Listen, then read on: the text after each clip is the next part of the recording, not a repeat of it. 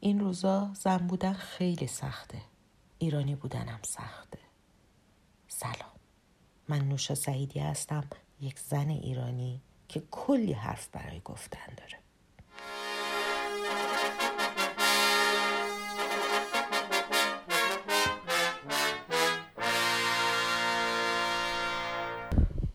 جونم براتون بگه این چند روزه که مشغول برگزاری یک جشن تولد به مناسبت 10 سالگی دخترم بودم، یاد این افتاده بودم که تنها روزهایی از این 10 سال که فرزند من با نام خانوادگی من شناخته می شد همون چند روز اول توی بیمارستان بود که روی مچبندش نوشته بودن نوزاد سعیدی.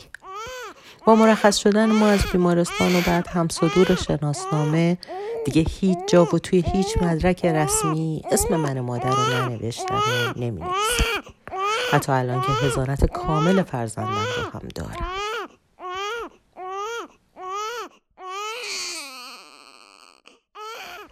واقعا ارزش من مادر توی قانون اسلامی ایران چقدره؟ زنی رو در نظر بگیرید که مثل مرد توی تولید مثل شریکه. با مشکلات زیاد جسمی و حتی روحی فرزند رو 9 ماه تمام توی بدن خودش پرورش میده و بالاخره با درد فراوان، چه در هنگام زایمان طبیعی و چه پس از سزارین، کودک رو به دنیا میاره. بعد بهش میگن که هیچ سهمی از این کودک نداری و تنها پدر و در نبود او جد پدریش میتونه برای کلیه مسائل مرتبط با این بچه تصمیم بگیره. یعنی تمام این حقوق سهم مرد یا مردانی میشه که ذره‌ای هم در لحظه های پر از درد و سختی شریک نبودن و به لطف بذل و بخشش قانون حالا علاوه بر مالکیت بر جسم و جان مادر صاحب اختیار کامل فرزند هم میشن. عجب عدالتی.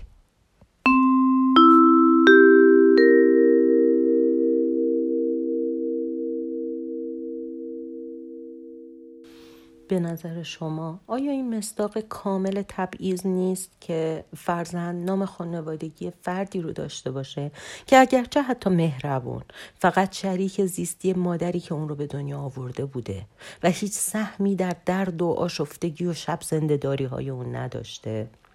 تازه اگر این موضوع رو هم به عنوان عرف رایج در بسیاری از نقاط دنیا بپذیریم، حالا بخش غم‌انگیزتر ماجرا اینه که همون فرد یا پدر همون فرد باید اجازه ازدواج، اجازه سفر به خارج از کشور و صدها اجازه دیگر رو برای فرزند، البته اگر دختر باشه، صادر کنن و این سلسله مردانه تا بی‌نهایت ادامه پیدا میکنه.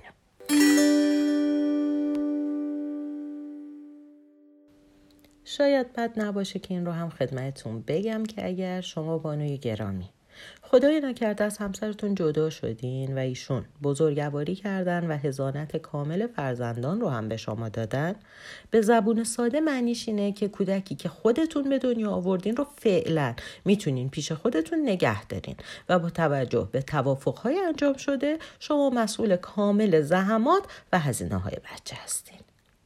البته برای هر کار دیگه‌ای، مثلا درخواست پاسپورت و به سفر بردن فرزند، باز هم باید از آقای پدر اجازه بگیرین.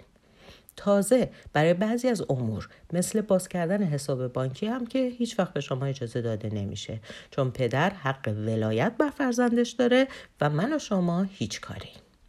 خودمونی بگم، شما انقدر عقل رس و کامل هستین که کار کنین و پول در بیارین و برای بچه‌تون خرج کنین، ولی از نگاه قانون انقدری عقل ندارین که بتونین برای آینده فرزندتون یه تصمیم درست و حسابی بگیرین.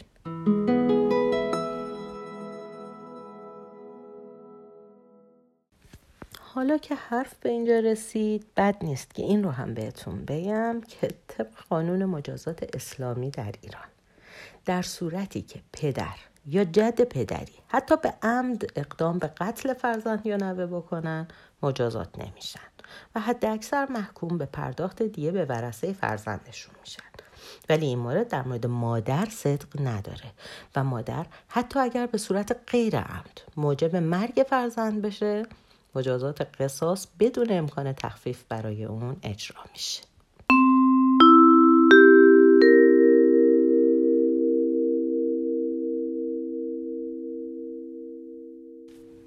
بگذاریم، حرف و سخن در این باب زیاده.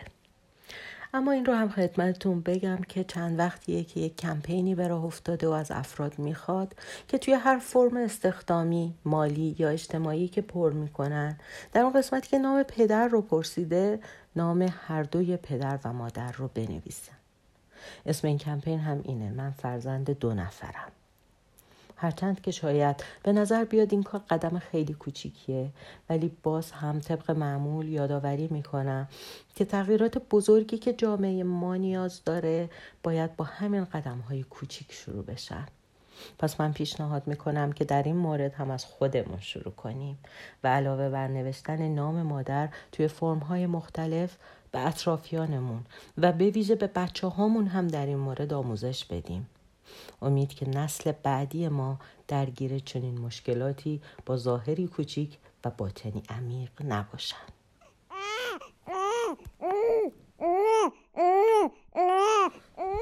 جونم براتون بگه که من نوشا سعیدی هستم و این 13مین قسمت و پایان فصل اول پادکست جونم براتون بگه بود. عمری اگر باقی باشه و شنونده ای، در آینده نزدیک فصل جدیدی از این پادکست رو آغاز میکنم. سال نو پیشا پیش مبارک.